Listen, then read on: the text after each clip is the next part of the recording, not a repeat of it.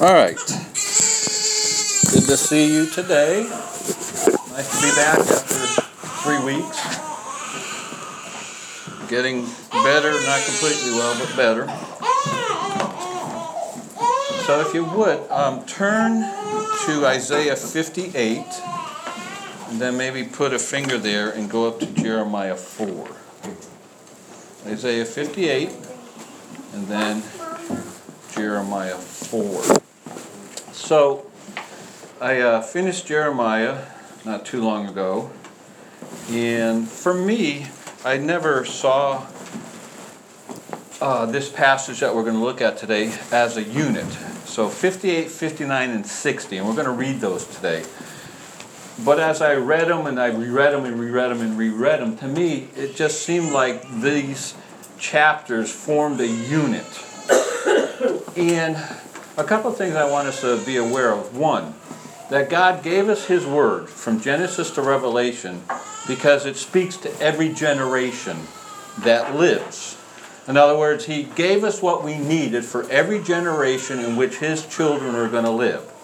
So, right now in 2018, what God gave us is as relevant and as necessary for our generation as when it was first penned. So that's the first thing. It speaks to us. Second of all,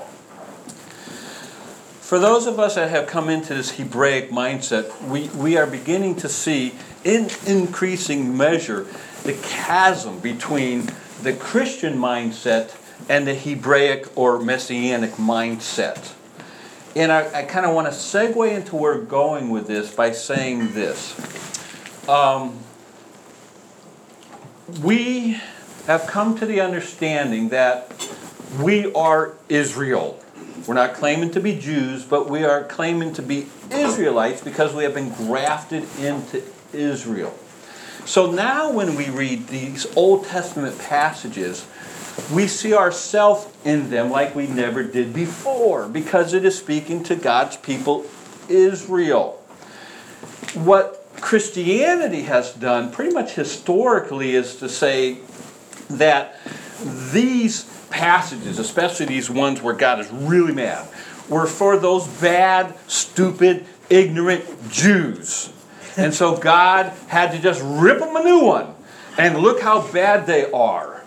And that's kind of the mindset that I came up with in Christianity. That this stuff back here was for those bad people, but we're now the church. We have the Holy Spirit. Therefore, that was for them. Now we have Matthew through Revelation pretty much for us. And yes, there's some good stuff back there, but don't insert yourself back into what is being said too much because we're not back there. We're over in the New Testament. Now, we've come to the point where we disagree with that. Genesis to Revelation is all for all of God's people. And now we are, for those of us who are saved, we are Israelites. Just like Ruth, who was a Moabite, got saved, gave her heart to the God of Israel, left Moab, came back, lived in Judah, so therefore she was an Israelite who lived in the tribe of Judah, so therefore she was an Israelite Jewess. Right? Correct. Okay. We're the same. But through Yeshua, we've been grafted in, we're told in the book of Romans, and now we are Israelites. And so when we read stuff in Isaiah and Jeremiah, now we read it like, oh yeah, that's me. That's me. And Paul told us that we're supposed to learn from the things that were previously written, but somehow we don't do that because Christianity we didn't see ourselves in there. Well, now we do. And to me, it's so exciting because I tell you, I think Satan was so smart in getting us away from a lot of this in the Old Testament so that we become weak and anemic. And somehow when we would read in the New Testament, quotations from the Old Testament, it just never clicked. So anyway, I'm kind of excited because there's a force in these passages that really I've not seen before because now I see myself there. All right, so that's the introduction. Now I've entitled this, part of the introduction, I've entitled this Darkness Before Light. Darkness before light. Now, my introduction. Try to get what I'm going to say now. It's bad enough that the world, the unsaved lost, are in darkness. But it's beyond bad when God's people are in darkness. And when it gets to where God's people manifest more dark than light, God has to act. All right, that's my thesis. That's the premise of where I'm going today. It's bad enough that the world, the unsaved lost, are in darkness. But it's beyond bad when God's people are in darkness. And when it gets to where God's people exhibit or manifest more dark than light, God has to act. And I believe we're seeing an increasing darkness manifested in the lives of God's people than light. And I want to prove this from what we're going to look at today. Now, turn, if you're in Jeremiah chapter 4 and verse 13. And we're going to get to Isaiah 58 in a minute, I hope. All right, Isaiah 4, verse 3. I didn't mean verse 13. Verse 3. All right. Jeremiah 4. I don't know what I've been saying. No, you've been saying it. Okay, Jeremiah 4, verse 3. For thus saith Yehovah to the men of Judah. Wait a minute. Jeremiah 4, verse 3. I said 13 by mistake, I think. Okay. Jeremiah 4, 3. Okay. All right. For thus saith Yehovah to the men of Judah and Jerusalem, break up your fallow ground and sow not among thorns. Now, I had to look up fallow ground because I always had this image in my head of what fallow ground is, plus how I've always heard this verse preached on fallow ground. So I came up, while I was searching this out, Henry Morris, he's a Creation Institute for Creation Research. He's dead now, but the ministry is still going on. But he had this cool little thing on fallow ground. And this is what he says, it's short. Fallow ground is ground that has been plowed and readied for sowing, but then is withheld and allowed to lie useless and unproductive. So my mind immediately went back to my aunt's farm. I can just see it as it's all ready to go. Let's plant. No, they don't plant. It's never happened, but no, they don't plant. So when it sits like that, that is then fallow ground. It is withheld and allowed to lie useless and unproductive. God, through his prophet, had to rebuke his people, not only because they had left their prepared ground unused, but because they were actually sowing their seed on thorn-choked ground. That is, they were turning to idols and forsaking God. The same word occurs one other time in the Bible and to the same effect. Sow to yourselves in righteousness, reap in mercy, break up your fallow ground, for it is time to seek the Lord till he come and rain righteousness upon you. Hosea 10:12. It is poor stewardship and a bad testimony at best for the people of God to ignore his righteousness and fail to cultivate his grace in their lives, choosing instead the philosophies and pleasures of the ungodly world around them, more dark than light. That was me. Now, he continues, if the ancient Israelites had much unfruitful fallow ground in their lives, many modern Christians are still more blameworthy.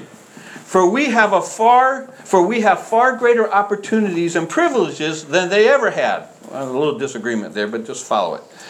Most of all, we have the complete Word of God and the indwelling of the Holy Spirit, yet our lives are even more cluttered with the thorny ground of worldliness and paganism than theirs. We urgently need to break up our fallow ground, to sow righteousness and reap mercy. Be not deceived, God is not mocked, for whatsoever man soweth, that shall he also reap. For he that soweth to his flesh shall of the flesh reap corruption, but he that soweth to the Spirit shall of the Spirit reap life everlasting. And I wasn't expecting him to find this, but he said, yet our lives are even more cluttered with the thorny ground of worldliness and paganism than theirs. Wow, that is powerful stuff. I would be thinking, oh, sure, Warren, that's your crazy thoughts. But this is Henry Morris. He's world-renowned. Telling God's people, we're a mess. And what I'm saying is what he just said, and a few more verses, we're going to look at Jeremiah, we are exhibiting as God's people across the board more dark than light, right? If you are filled with worldliness and paganism, as Morris said, that's not light, is it? That's dark. Now, part of the problem is, wow, we as God's people don't realize we are in darkness. And this is what Jeremiah and Isaiah write to. If you've read the prophets, they're constantly saying, in essence, how can you not see how bad you are? That's why he sent the prophets. So it's not these bad, sinful Jews back then. This is still God's people today, and it's going to get increasingly worse, as we're going to read in Isaiah, to where Yeshua has to come back and fix it all, because it's going to be such a stinking mess. All right, now, Jeremiah chapter 4, verse 22. This just lets us know the condition of God's people, that how bad it can get, all right? Jeremiah 4:22. For my people is foolish, they have not known me. They are sottish children, and they have none understanding. They are wise to do evil, but to do good they have no knowledge. What's the problem? More dark than light. All right? Just got more chapter 5. What does sottish mean? Sottish means senseless, stupid. What do you have? Silly. Lots of times, yeah, they'll translate it silly, foolish, senseless. It's along those lines. Sottish. S-O-T-T-I-S-H. All right, now, chapter 5 of Jeremiah, verse 1. Oh, and I remember this. And so I have my 1611 reproduction here. It's interesting, and I like that they do this. Before every chapter, they kind of break it out, give a brief outline at the top. Let me tell you what they wrote, and tell me how you perceive what they're saying. All right. The judgments of God upon the Jews for their perverseness, for their adultery, for their impiety, for their contempt of God, and for their corruption in the civil state and ecclesiastical. Now that's accurate. But me, all my years in Christianity, it's like, those stupid bad Jews, of course God's going to let them have it.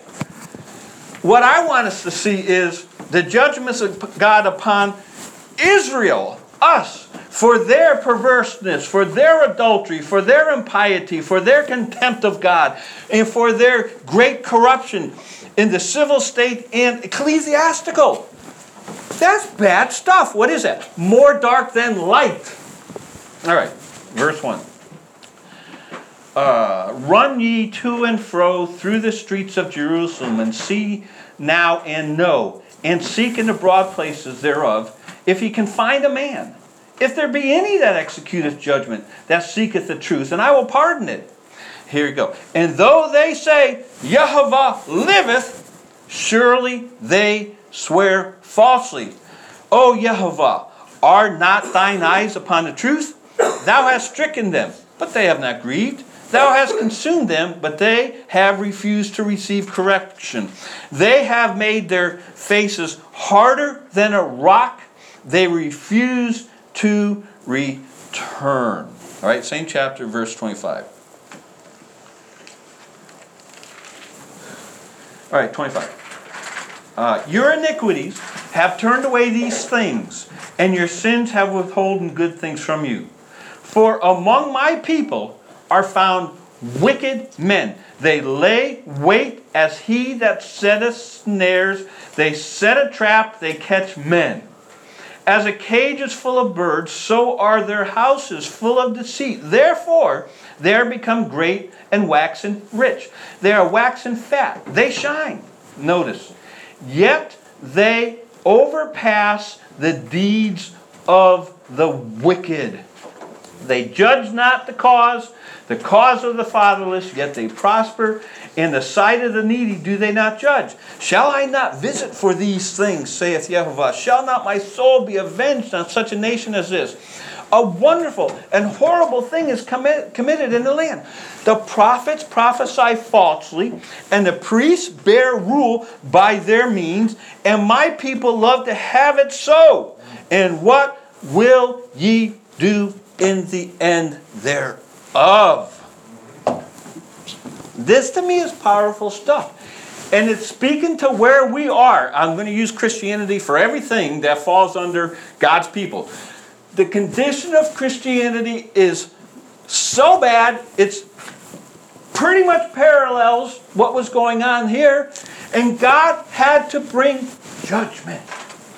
I mean, I'm blown away where it says, verse 28, yea, they overpass the deeds of the wicked. God's people are a mess. We are. You just can't get around it. So, I'm almost through my introduction.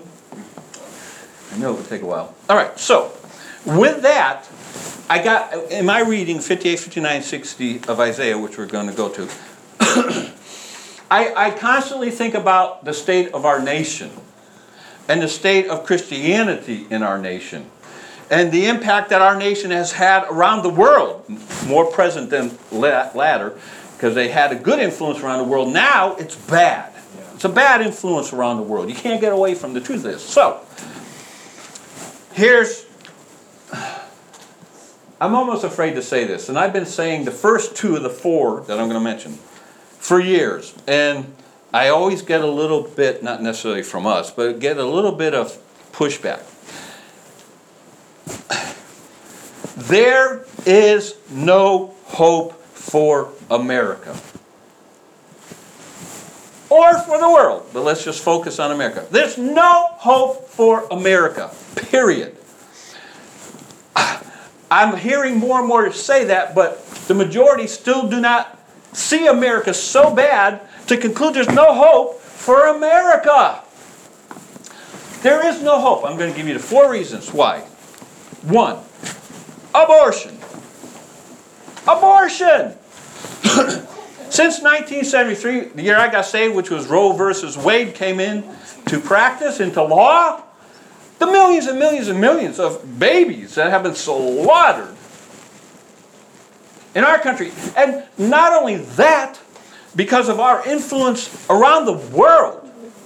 And if I'm still remembering this right, because it's been years since I read it, if a country wants our financial aid, they've never done abortions before, they have to agree to do abortions or we will not give them our financial aid. It's bad enough what we've done in our own country, but now this influence is around the world. There's no hope for the blood, the innocent blood that has been shed on these grounds in America, for God to have a possibility of cleansing without annihilation, wiping out. Because He does not forgive the shedding of innocent blood except by the shedding of those who shed the innocent blood. This is me 100%. I've not seen anybody else say it. But to me, that was the Civil War was the last hope for a national cleansing for our country. And I believe, in part, it's my own theory, that the Civil War was God's cleansing. With all the shedding of blood of our own people because of the horror of our crimes. Number 2, homosexuality, the LGBT thing. No hope. No hope. No hope. It's not going to happen, folks. And I'm not going to elaborate. Number 3, this is one that I'm adding. Islam. Muslims. There's just no hope anymore because of our governmental position on Islam and what is being allowed to happen in our country and the influx of Muslims around the world and how much territory they possess and what is happening by their influence in countries. Great Britain, United States, Germany, Sweden. This is so bad. Now, I'm afraid to mention this one because we have now Chrislam. Chrislam, Christians and Islam together. Listen, our ignorance is killing us. Because we're ignorant about Catholicism, now we have some big name guys, Rick Warren for one, going over to Catholicism. And some well-known people saying they signed something and saying, oh, the Reformation's over and done with. So, Catholicism and now Chrislam, and if you've been reading my blogs, what the Catholic Church itself says about Muslims is alarming. Abortion, the LGBT homosexual thing, Islam, and then the last one I've mentioned, God's people are a mess. God's people are a mess. We consider ourselves, I think, in the right sense, understand what I'm saying, kind of the cream of the crop because we're in the Messianic movement. And look, we wear tzitzits and, we try to observe the festivals. We sing Shabbat Shalom. We worship on the Sabbath. We don't eat bacon. Honestly, those of us that are listening to me, you got some dark spots. And I think our dark spots have probably grown a little bit bigger than they had been before. Now, we're going to read Isaiah, so go back to Isaiah. We're going to read Isaiah 58, 59. I'm going to read it without commenting. We have to see the context together, all right? I will give you just a couple sentence outline, my outline of what I'm seeing happening in these chapters. We'll read the chapter, and I'll summarize again, giving you the same thing. And then after we go through these 3 chapters, we're going to look at verses about darkness. I have 10 of them. I'm not going to say a whole lot about them. They're self-explanatory, but I want us to see that if there is any hope, it's that people get saved. Yeah. That's the only hope. And I want us to see that those of us that are saved have come from darkness to light. And our responsibility is to get others who are in darkness to light. And it can't happen through us, me included, if we're battling dark and light within us all the time. All right?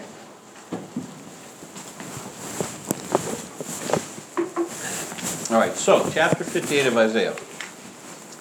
Here's my brief description of the chapter, then we'll read it. As we read these chapters, please take note of when you see light and dark, okay? Because this is where I'm going with this. All right, Isaiah chapter 58. God's people are spiritually bankrupt as a people. They don't recognize the condition they're in. They are, in effect, whited sepulchres full of death and decay. I'm talking to God's people here, not the stupid Jews, Israel. And I'm talking to us because God gave this to us in His Word because He wants to speak to us today, all right? Amen. God's people are spiritually bankrupt as a people. They don't recognize the condition they're in. They are, in effect, whited sepulchres full of death and decay. All right, let's go. Cry aloud, spare not. Lift up thy voice like a trumpet, and show my people their transgression, and the house of Jacob their sins. Yet they seek me daily, and delight to know my ways, as a nation that did righteousness, and forsook not the ordinance of their God. They ask of me the ordinance of justice. They take delight in approaching to God. Does that not sound like today? All right. Wherefore, now this is their response. Wherefore have we fasted, say they, and thou seest not? Wherefore have we afflicted our soul, and thou takest no knowledge? Behold, in the day of your fast you find pleasure, and exact all your labors. Behold, Ye fast for strife and debate, and to smite with the fist of wickedness. Ye shall not fast as ye do this day, to make your voice to be heard on high. Is it such a fast that I have chosen? A day for a man to afflict his soul? Is it to bow down his head as a bulrush, and to spread sackcloth and ashes under him? Wilt thou call this a fast, an acceptable day to Yehovah? Is not this the fast that I have chosen? To loose the bands of wickedness, to undo the heavy burdens, and to let the oppressed go free, and that ye break every yoke. Is it not to deal thy bread to the hungry, and that thou bring the poor that are cast out to thy house? When thou seest the naked, that thou cover him, and that thou hide not thyself from thine own flesh. Then shall thy light break forth as the morning, and thine health shall spring forth speedily, and thy righteousness shall go before thee. The glory of Yehovah shall be thy reward. Then shalt thou call, and Yehovah shall answer. Thou shalt cry, and he shall say, Here I am. If thou take away from the midst of thee the yoke, the putting forth of the finger, and speaking vanity. Let me just stop here. The putting forth of the finger. Interesting, I found two sources said that this is referring to giving the middle finger. I found that fascinating, and they go into a little bit, and I won't. But I thought that was interesting. And putting forth the finger and speaking vanity. Verse 10. And if thou draw out thy soul to the hungry, and satisfy the afflicted soul, then shall thy light rise in obscurity, and thy darkness be as the noonday. And Yehovah shall guide thee continually, and satisfy thy soul in drought, and make fat thy bones, and thou shalt be like a watered garden, and like a spring of water, whose waters fail not. And they that shall be of thee shall build the old waste places. Thou shalt raise up the foundations of many generations, and thou shalt be called the repairer of the breach, the restorer of paths to dwell in. If thou turn away thy foot from the Sabbath, from doing thy pleasure on my holy day, and call the Sabbath a delight, the holy of Yehovah, honorable, and shalt honor him, not doing thine own ways, nor finding thine own pleasure, nor speaking thine own words. Then shalt thou delight thyself in Yehovah, and I will cause thee to ride upon the high places of the earth, and feed thee with the heritage of Jacob thy father, for the mouth of Yehovah hath spoken it. So, God's people are spiritually bankrupt.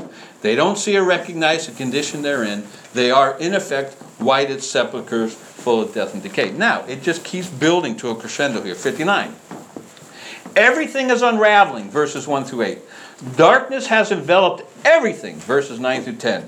Truth is eclipsed, verses 14 through 15. So therefore God must act, 16 through 21. All right? Chapter 59, I'm sorry. 59. All right. Behold, the Lord's, Yehovah's hand is not shortened that it cannot save, neither his ear heavy that it cannot hear. But we have a problem. Your iniquities have separated between you and your God, and your sins have hid his face from you, that he will not hear.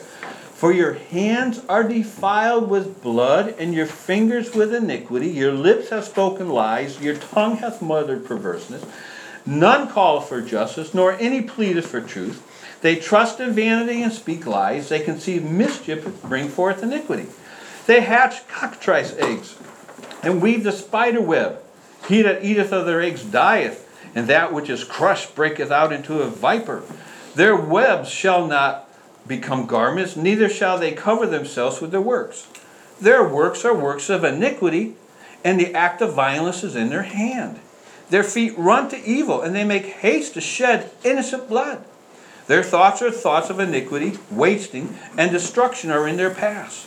The way of peace they know not, and there is no judgment in their goings. They have made them crooked paths. Whosoever goeth therein shall not know peace.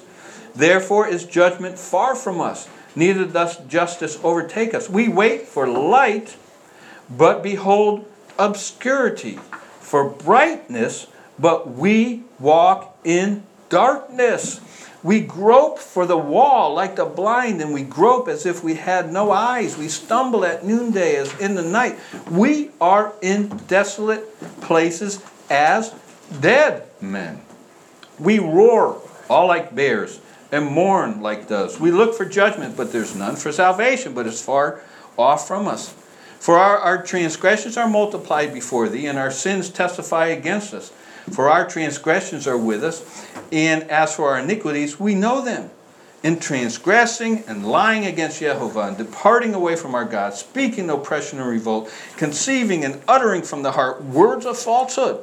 And judgment is turned away backward, and justice standeth afar off. For truth is fallen in the street, and equity cannot enter. Yea, truth faileth, and he that departeth from evil maketh himself a prey. And Jehovah saw it, and it displeased him that there was no judgment. And he saw that there was no man, and wondered that there was no intercessor. Therefore his arm brought salvation unto him, and his righteousness, it sustained him. For he put on righteousness as a breastplate, and an helmet of salvation upon his head. And he put on the garments of vengeance for clothing, and was clad with zeal as a cloak. According to their deeds, accordingly he will repay. Fury to his adversaries, recompense to his enemies. To the islands he will repay recompense. So shall they fear the name of Jehovah from the west, and his glory from the rising of the sun. When the enemy shall come in like a flood, the Spirit of Jehovah shall lift up a standard against him. And the Redeemer shall come to Zion. And unto them that turn from transgression in Jacob, saith Jehovah. As for me, this is my covenant with them, saith Jehovah. My spirit that is upon thee, and my words which I put in thy mouth, shall not depart out of thy mouth, nor out of the mouth of thy seed, nor out of the mouth of thy seed's seed, saith Jehovah, from henceforth and forever. Now, we're going from bad to worse. There seems to be a little bit of glimmer there. But now we're going to get into chapter 60. So 59, everything's unraveling 1 to 8. Darkness has enveloped everything, verses 9 and 10. Truth is eclipsed, verses 14 and 15. God has to act, 16 through 21. Now, chapter 60. The Messiah must and will eventually appear to set it all right. It's the only thing that's going to fix it.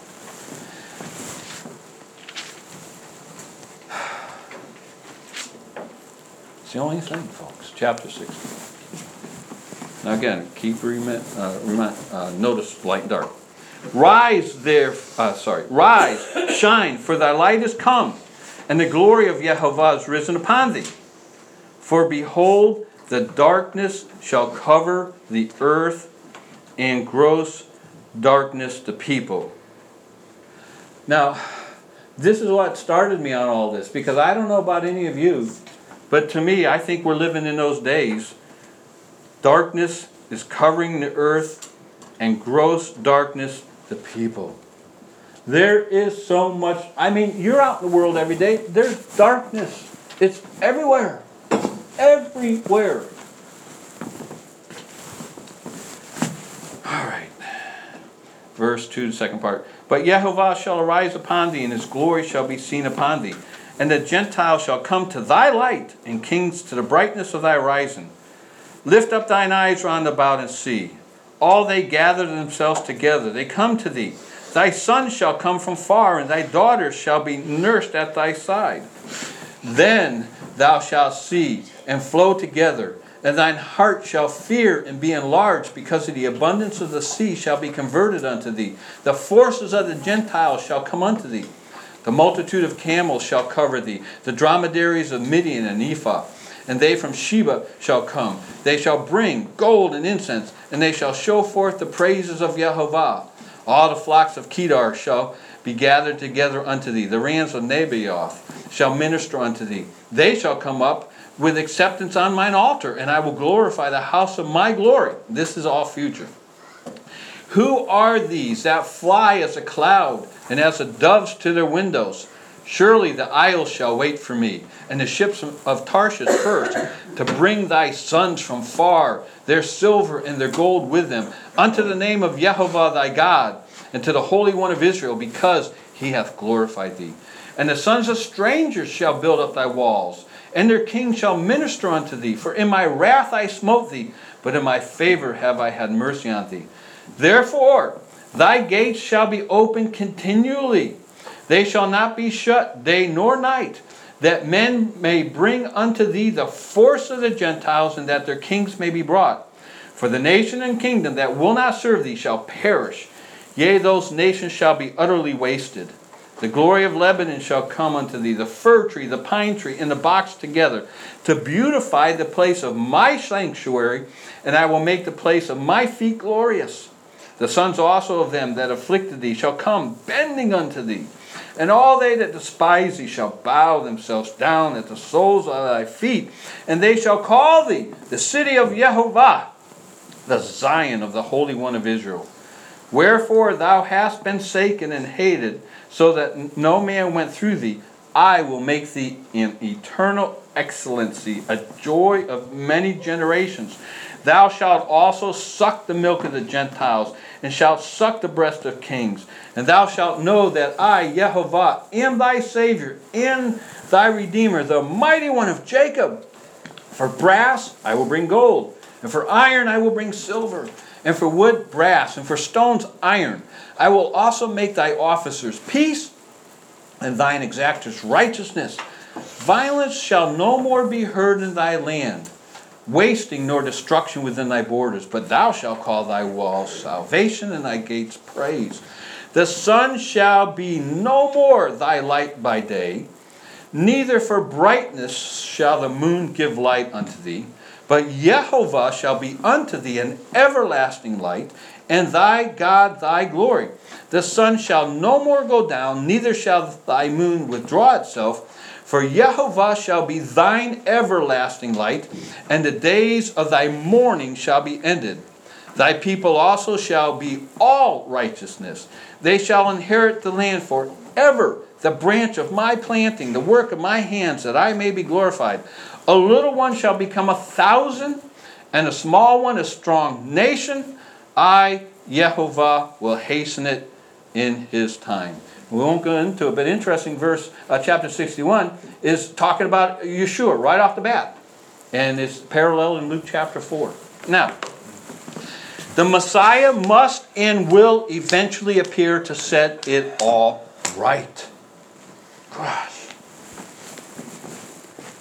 Verse 2, behold, the darkness shall cover the earth, and gross darkness the people.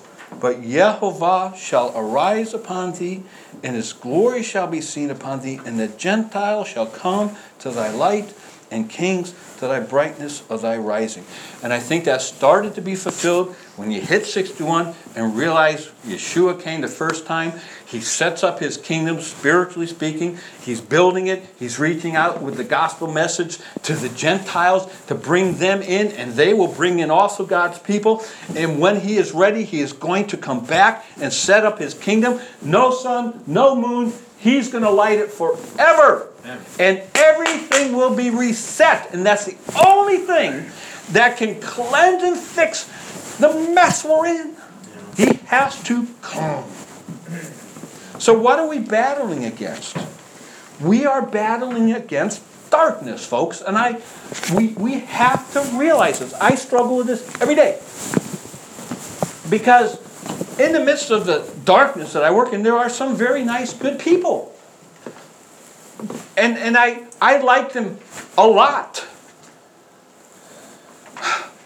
But it's easy to forget they are in darkness.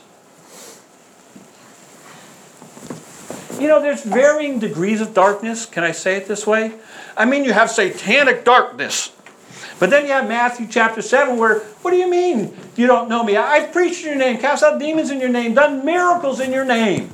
You go from the depths of demonic darkness to the heights of religiosity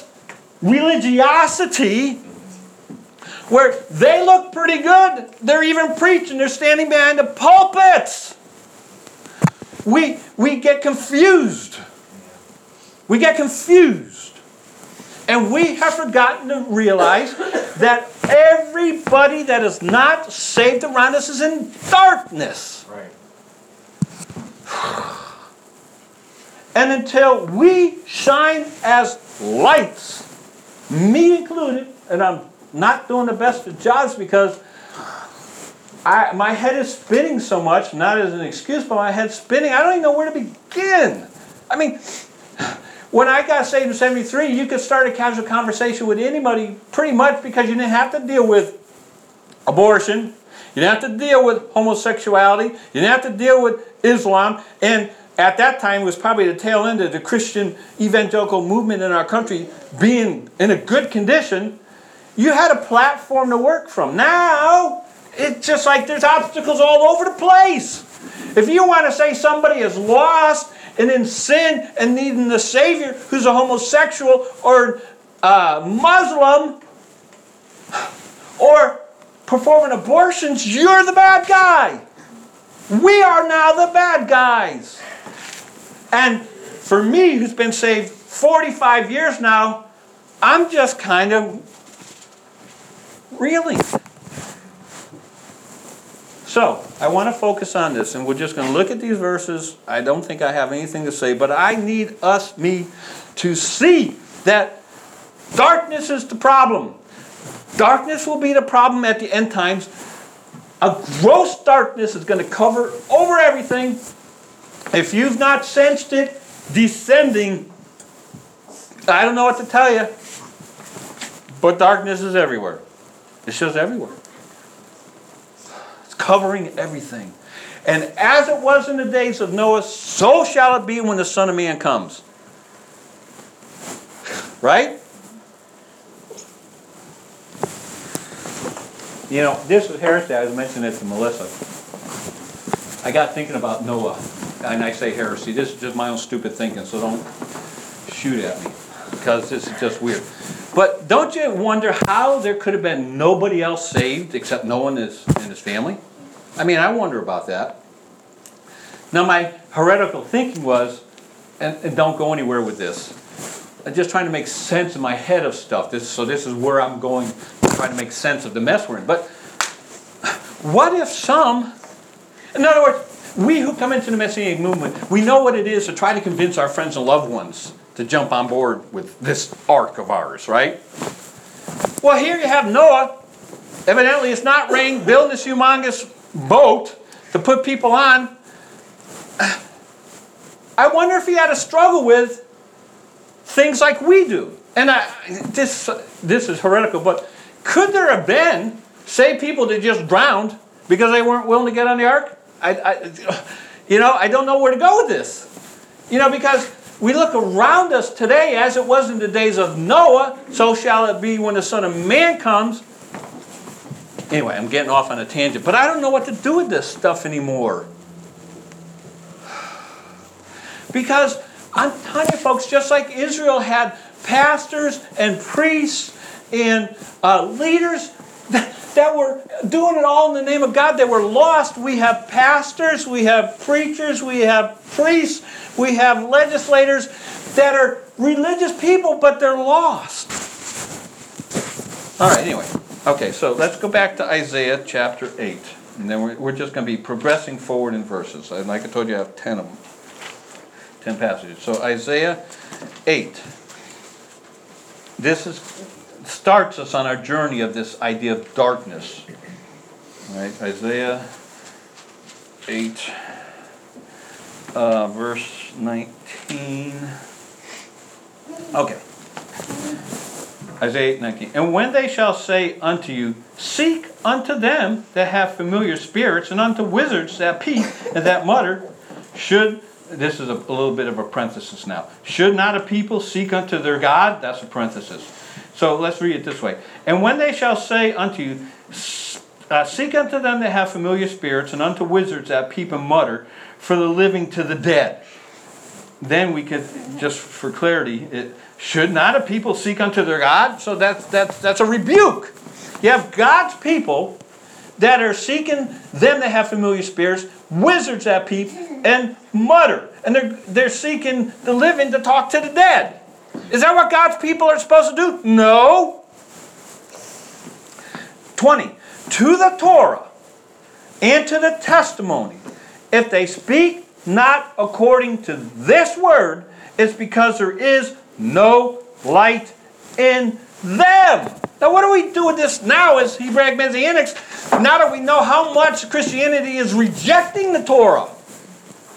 And I never thought I'd say this, but you reject the Torah, you reject light. And if you reject these books back here, except for the nice passages that make you feel good, you are going to be increasingly filled with darkness, and the light will be dimmed, and you will have evangelical Christianity of 2018 in the mess it is. Amen.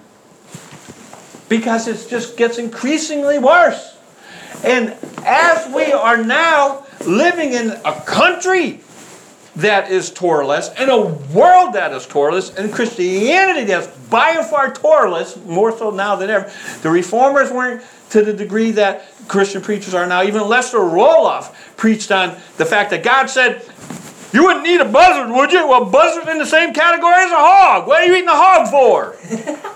He had no problem with living by the dietary law. None whatsoever. Where am I going with all this? Oh. So to the law, to the Torah and the testimony. This is where the darkness starts to creep in. All right, 21. And they shall pass through it, hardly be stead and hungry. And it shall come to pass that when they shall be hungry, they shall fret themselves and curse their king and their God and look upward.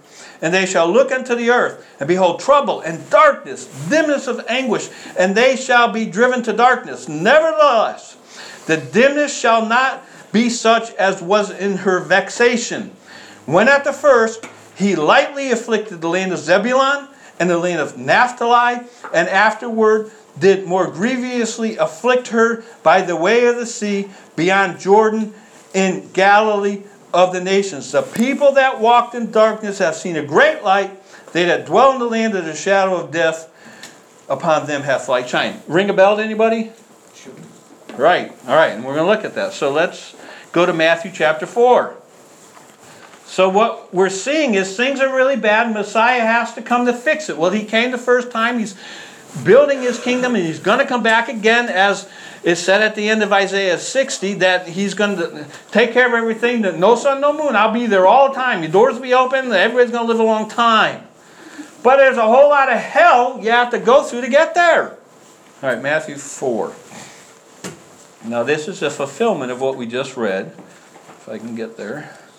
Problem with this Bible that I bought today is it's Roman numerals. All right, Matthew, what did I say? Matthew 4, verse 12. Now, when Yeshua had heard that John was cast into prison, he departed into Galilee.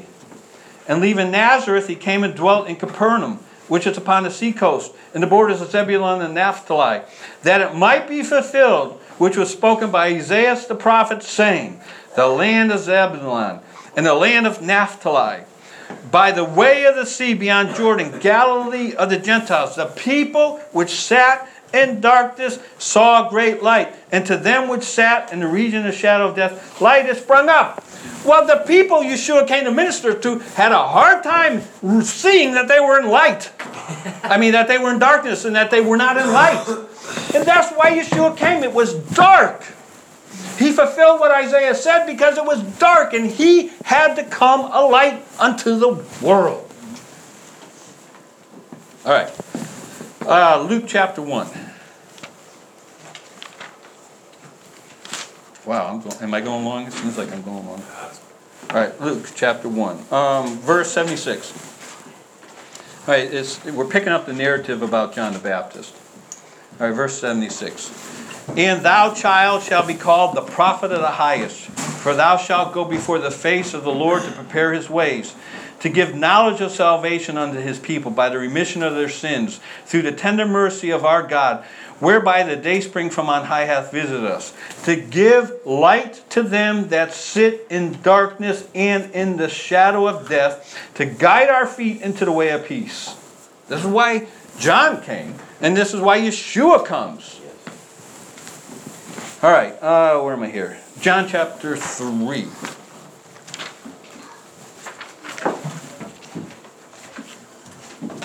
classic passage, but we have to put it in the context of this encroaching envelopment of darkness. All right, so John 3:16.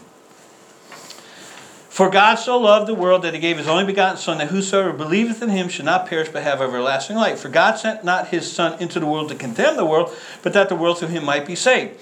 He that believeth on him is not condemned, but he that believeth not is condemned already, because he hath not believed in the name of the only Son of God. And this is the condemnation, that light is come into the world, and men love darkness rather than light, because their deeds were evil. For everyone that doeth evil hates the light, neither cometh to the light, lest his deeds should be reproved. But he that doeth truth cometh to the light, that his deeds may be manifest that they are wrought in God. If they hate the light, folks, they hate us, no matter how nice and friendly they are. They're not on our side, we're not on their side. There's a bridge, a chasm. All right, John chapter 8.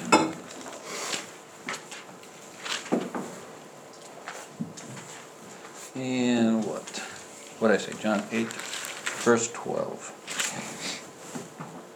Then spake Yeshua again unto them, saying, I am the light of the world. He that followeth me shall not walk in darkness, but shall have the light of life. So if you're not in Yeshua, what are you walking in? Darkness, right? Okay. John 12, 46. I am come a light into the world, that whosoever believeth on me should not abide in darkness. All right, Ephesians 5.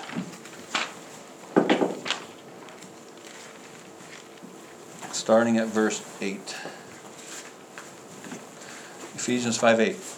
For ye were sometimes darkness, but now are ye light in the Lord. Walk as children of light. For the fruit of the Spirit is in all goodness and righteousness and truth, proving what is acceptable unto the Lord. And have no fellowship with the unfruitful works of darkness, but rather reprove them. For it is a shame even to speak of those things which are done of them in secret. But all things that are reproved are made manifest by the light, for whatsoever doth make manifest is light. Wherefore he saith, Arise thou that sleepest, and arise from the dead, and Messiah shall give thee light. All right, Colossians chapter 1. This is one of my favorite verses. I like it because it speaks to the reality of what I'm trying to get to. All right, Colossians 1, verse 12. Giving thanks unto the Father, which hath made us meet to be partakers of the inheritance of the saints in light.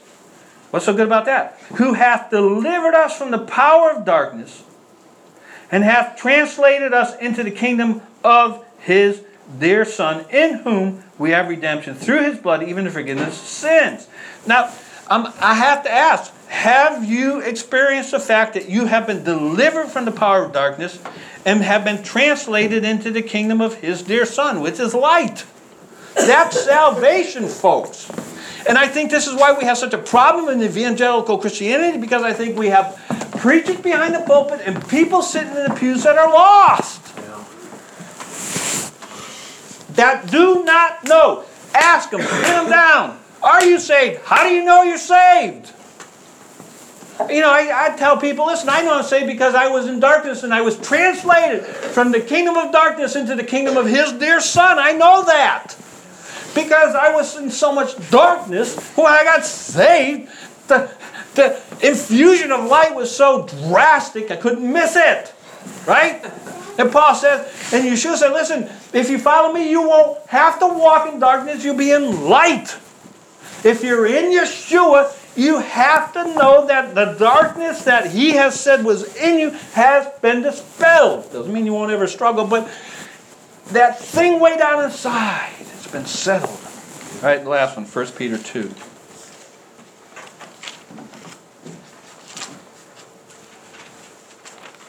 Let me get to it.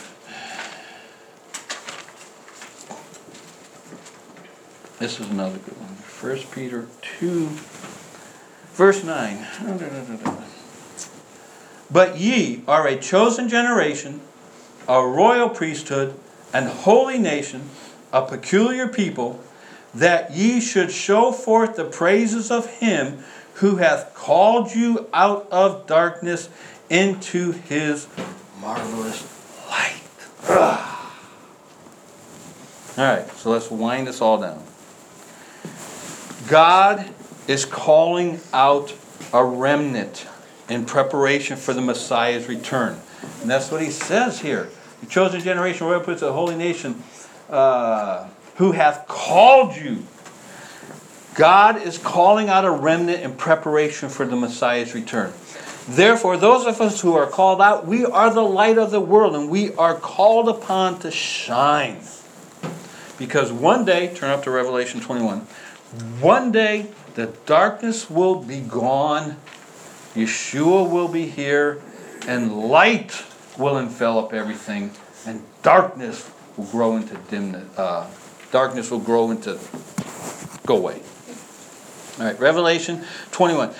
You might remember when you read these verses, it parallels Isaiah 60, 19 through 22. So Revelation 21, verse 22. And I saw no temple therein, for the Lord God Almighty and the Lamb are the temple of it. And the city had no need of the sun, neither of the moon to shine in it. For the glory of God did lighten it, and the Lamb is the light thereof. And the nations of them which are saved shall walk in the light of it. And the kings of the earth do bring their glory and honor into it. And the gates of it shall not be shut at all by day, for there shall be no night there.